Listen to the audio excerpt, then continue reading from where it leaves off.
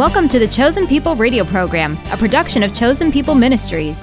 On this program, you'll hear inspiring stories, learn about messianic apologetics, and discover God's plan for Israel and you.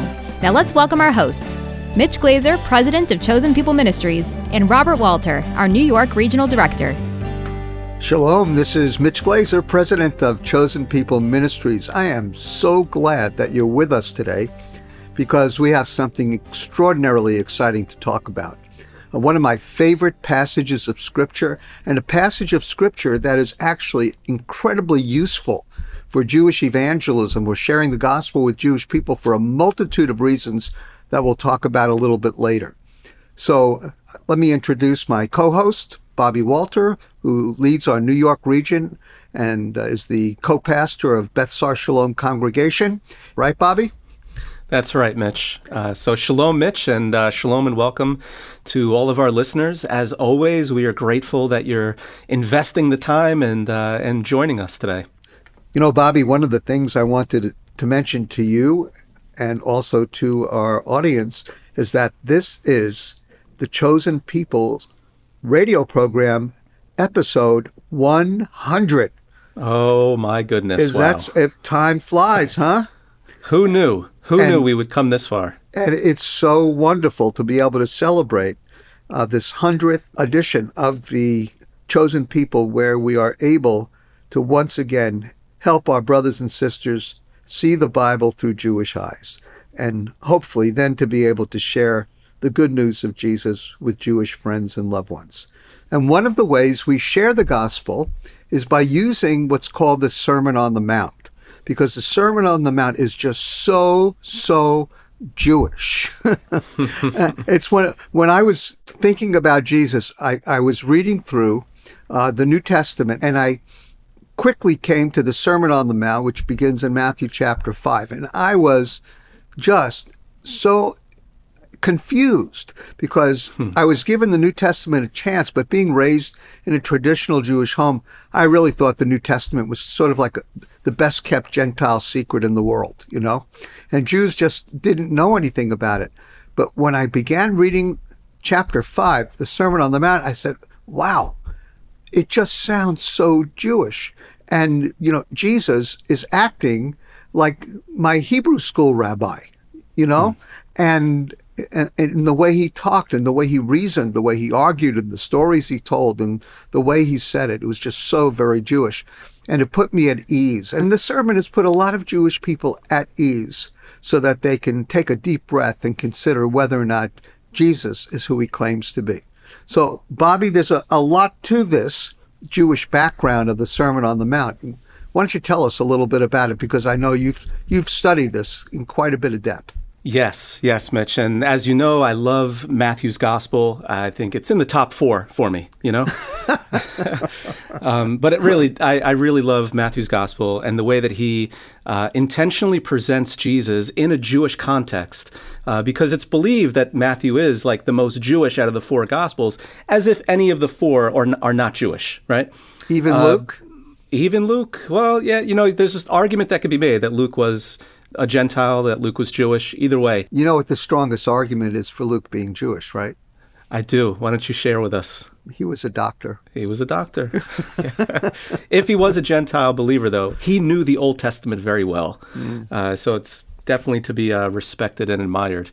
But one thing I love about the Sermon on the Mount is, Mitch, like you said, there's so much depth there. And one of the ways, before we sort of jump into the sermon itself, one of the ways that Matthew frames the Sermon on the Mount is in sort of like new Moses terms. He wants to present Jesus, Yeshua, to his audience as the new Moses, or as the prophet greater than Moses. And one of the ways we see that is actually in the people's response to the sermon in Matthew chapter 7, verses 28 and 29. After the sermon is given, the people were amazed at his teaching, for he was teaching them as one having authority and not as their scribes. Right. So this authority that he's teaching them with, again, is sort of like an echo of what we find in the life and ministry of Moses. So really, the first 4 chapters of Matthew's gospel Matthew is intentionally framing Yeshua through his birth narrative, through his baptism, through the temptation in the wilderness that he experienced. And then when we get to the Sermon on the Mount, he's framing it in Mosaic kind of terms for us. So there's many connection points to be made between Jesus and Moses in all of these different events that we see in those first 4 chapters. Right. And then, of course, when we come to the Sermon on the Mount, this is like the new Sinai that's taken place. Not to denigrate the original Sinai and what God spoke and gifted Israel with at Sinai, but to take it to a deeper level for us. We have Yeshua in Matthew chapter 5, verse 1. When Yeshua saw the crowds, he went up on the mountain. And this terminology here is very similar to what we find in Exodus 19 and Exodus 20 with Mount Sinai when Moses went up the mountain. So Jesus goes up on the mountain, and after he sat down, his disciples came to him. He opened his mouth and began to teach them. So Mitch, why don't you jump in here now and maybe give us a little bit of information on what Jesus opened with in the Sermon on the Mount. Let's call him Rabbi Jesus for the moment, okay? I love it. Go ahead. Because he really shows off his rabbinic chops here, because he acts so rabbinic. So he went to teach his disciples. Now, the Greek word for a disciple and the Hebrew word for disciple are very similar in its meaning. Methetes is the Greek word, but the Hebrew word is talmidim. That's plural, his disciples. And that's a well-known word within Judaism today, particularly among religious Jews. And we understand that both terms mean essentially a learner. And so a disciple is a learner. It's one who learns from the rabbi. And there's some great books about second temple period Jewish backgrounds, sitting at the feet of Jesus, and a number of different books which describe how a first century rabbi did his ministry and how his disciples actually followed him. In fact, one of the interesting things is it was most common for a first century Jewish rabbi to invite his disciples to live with him. Now, I hope he asked his wife first, and I don't know where he got the budget for food, but he had them live with him. And that's why you see, like little ducklings, you see his disciples following Jesus around everywhere he went. And that would not have been unusual, because there was a multitude of rabbis, particularly itinerant mystic Galilean rabbis, who always walked around with a group of disciples. So in understanding the Jewishness of Jesus, it's not that Jesus brought in something totally new. Certainly he brought in a lot that was new. But he didn't bring in something totally new. He behaved like he was part of the Jewish people, that he was a rabbi and that he had disciples and that he taught. And so it's what he taught that really made the difference in what kind of rabbi he was. He was far more than a rabbi. He was the Messiah. So after he sat down, his talmidim, or his methetes, his disciples, the ones he was teaching, who were hanging around with him and learning from him 24/7. That was the method of discipleship, and it works today, too, to do that.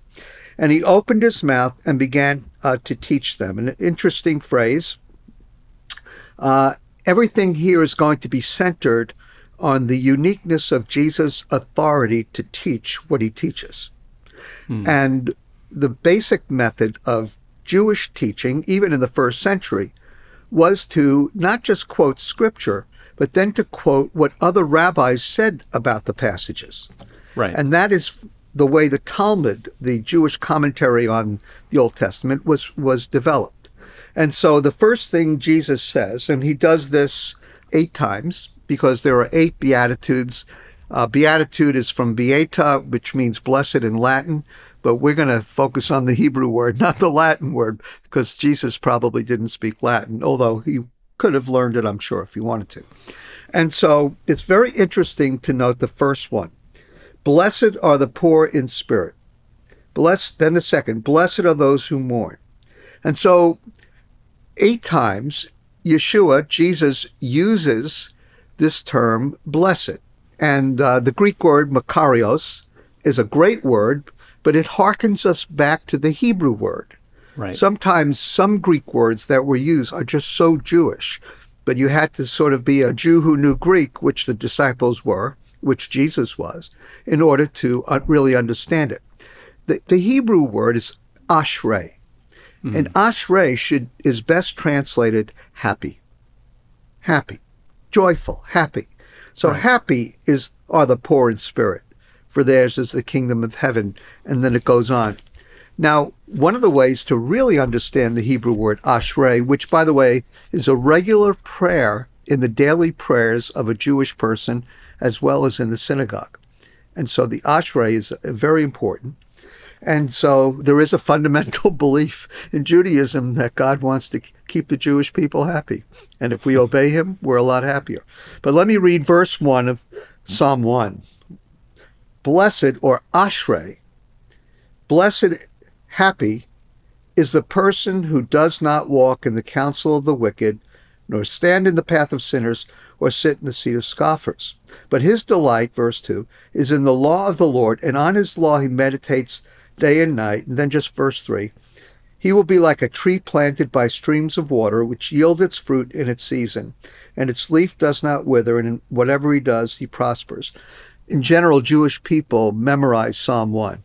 So many Jewish people, particularly religious Jewish people, which so many were at that time, knew Psalm 1 and understood what it was about our relationship with God that made us happy. And happiness was associated with those who were his disciples, who followed God and who followed the Messiah. So you can be a happy disciple of Jesus, a learner, if you stay close to him and follow him around, which is part of being a good Jewish disciple or Gentile disciple. But you can be happy if you are obedient to the word of God. You don't stand with sinners. You don't sit with scoffers, but you meditate and believe in and study the law of the Lord. That's what it means to delight in it, to meditate on it. And then you will be like a tree planted by streams of water. Maybe more like a palm tree or some kind of tree that bends when the wind blows, because you have that relationship with the Lord undergirding your entire relationship with him.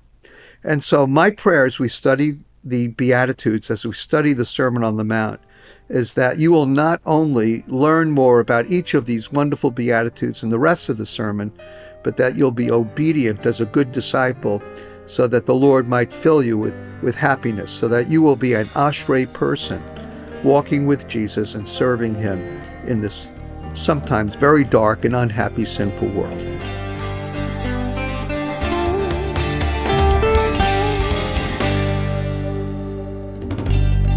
Did you know that Jesus celebrated the Seder with his disciples? It's true. And if you'd like to learn more about the Jewish history and heritage of your faith, then we'd love for you to request a free copy of our booklet, Passover, A Time of Redemption. Learn about the candles, the cups, and how Passover is related to the Last Supper of Jesus and his disciples. This step-by-step study will help you discover the history of the Messianic prophecies that are revealed in this God-appointed season. And it's a great way to connect with your Jewish friends and family. There are even Passover recipes included. Our booklet, Passover, A Time of Redemption, is free and available right now when you go online to chosenpeople.com/radio. That's chosenpeople.com/radio. Or ask for this informative and educational booklet when you call 888-2-YESHUA. That telephone number again is 888-293-7482. Chag Pesach Sameach. Have a happy Passover season. We look forward to hearing from you soon. Welcome back. You're listening to The Chosen People. Our next story of transformation comes to us from Bill Sigler. During his youth, Bill grew up in a religious Jewish family and was heavily involved in Jewish life and community. And though he knew a lot about the Jewish religion, he felt as if he didn't really know all that much about God beyond his family's traditions. So when one of his Jewish friends gave him a New Testament, he decided to read it. And as he read the words of Jesus, he finally discovered that it was possible to know the details and stories about the Bible, but also the author in an intimate and personal way. Bill's a wonderful brother. He's a tremendous guitar player, graduate of the Berklee School of Music, a wonderful musician, and I know that you're going to appreciate this terrific testimony.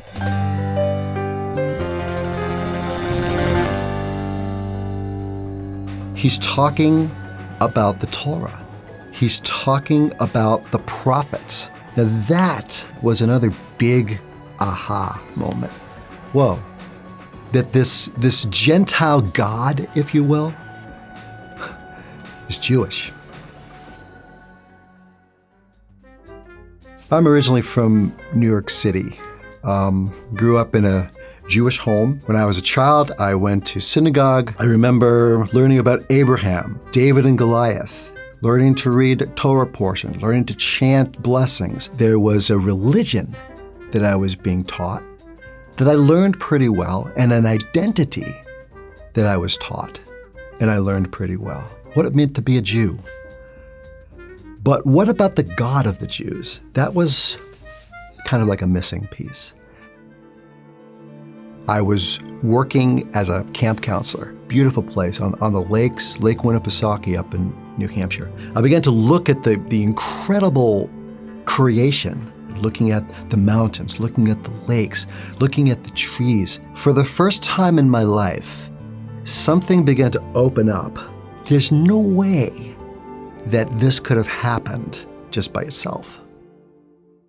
I had a friend back then who showed up at the camp just at the same time I did, another Jewish kid. He had a Bible with him, and that Bible included the New Testament. My first reaction was, why are you even looking at that? Why are you even considering that? What's the point? How could you, give that any regard at all? This was the Gentile religion. This was the non-Christian thing. This was the religion for those people. One day, and I really can't tell you why, maybe curiosity, I don't know. I opened up my friend's Bible. Now, I had never opened the New Testament in my life, and I looked at what Jesus was saying there. The first thing I read goes like this: "Blessed are those who know their need of God. They shall be satisfied." I was never exposed to such a question, or never exposed to such a proposition.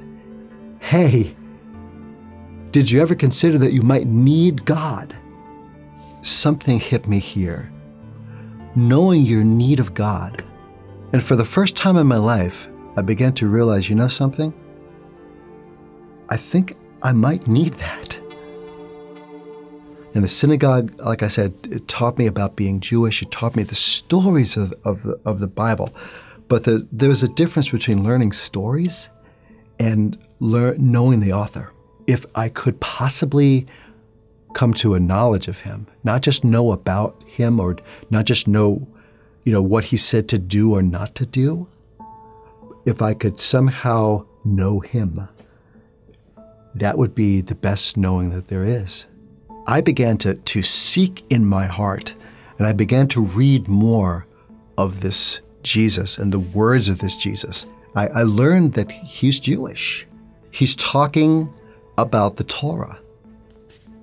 He's talking about the prophets. He's talking about David. He's talking about Elijah. I was reading the words of a rabbi. This was not what I expected, opening up the Gentile Bible. He was addressing issues of my heart, how I should relate to other people, how God is so righteous and holy, and that he wants me in my heart to be righteous and holy. I know that I'm impure. I know that I'm not right. I know that there's so much imperfection, but I also see this perfection before me, this beauty before me. And I read in the Hebrew Bible how God's messenger, God's servant, was wounded. He was bruised for our iniquities, sins. Something had happened. Something had turned my heart around, and I became open to God and the fulfillment of everything that my upbringing pointed to. I was second semester in school. There was nobody in the dormitory room but me. And I had been reading and soaking it all in. thinking about it and mulling over this for months. But I got up from my bed, stood up, and I said to myself, I might as well just admit it. I believe this. This is who I am. I felt something, like physically, come over me. The top of my head and kind of going down. It was real. It was there. It was like almost physically you could feel it, but I knew that it was kind of like the air. You couldn't grasp it, but it was there. Came down. But most importantly, what this was saying to me, I remembered as clear as day. It was saying to me, son, what you have just said is the truth.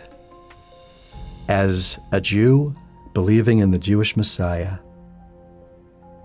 I'm more complete as a Jew than I ever was. When I opened up my heart to see beyond prejudice, to see beyond artificial walls that have been created over the centuries, and I began to understand that my faith is complete, that I do not have to wait forever to know who this Messiah is, who this one who is to come, who it is at the Passover that we're waiting for when we open up the door and look outside. I know who he is. I know that he needed to come as Messiah, the suffering servant, and that one day he will come again as Messiah, the King of Kings.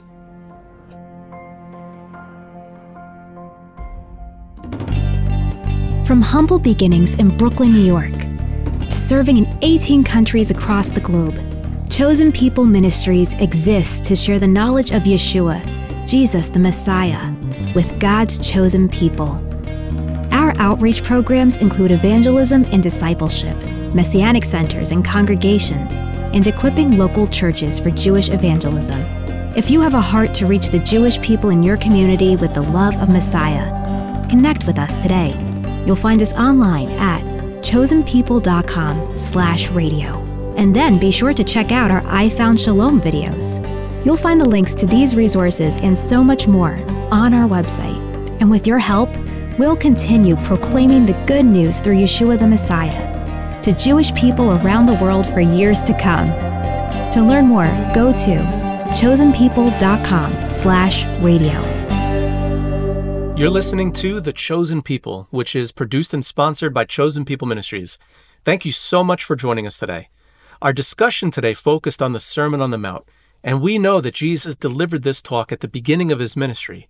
And our offer this month is a booklet that touches upon the end of his ministry, the Passover season, and we would love to send you a copy. That's right, Bobby. Before he was taken away to Calvary, Jesus celebrated the Passover Seder with his disciples in that upper room. And our book, Passover, A Time of Redemption, provides a quick tour of the traditional Passover meal and highlights the points that especially are meaningful to believers today. You can request a free copy of the book online when you visit chosenpeople.com/radio. You can also ask for the book by writing to us at Chosen People Ministries, 241 East 51st Street in New York, New York, 10022, or ask for Passover, A Time of Redemption when you call us at 888-293-7482. And when you connect with us today, don't forget to let us know where and how you're listening to this program. And now let's wrap up today's program with the Aaronic benediction. Yevarechecha Adonai v'yishmorecha Ya'er pono velecha v'chuneka Yisa Adonai pono velecha v'yisem lecha shalom v'yisem lecha Shalom. May the Lord bless you and keep you. May the Lord lift his countenance upon you and be gracious to you. May the face of the Lord shine upon you and give you peace. B'Shem Shel Yeshua HaMashiach, Sar Shalom. In the name of Jesus the Messiah, the Prince of Peace.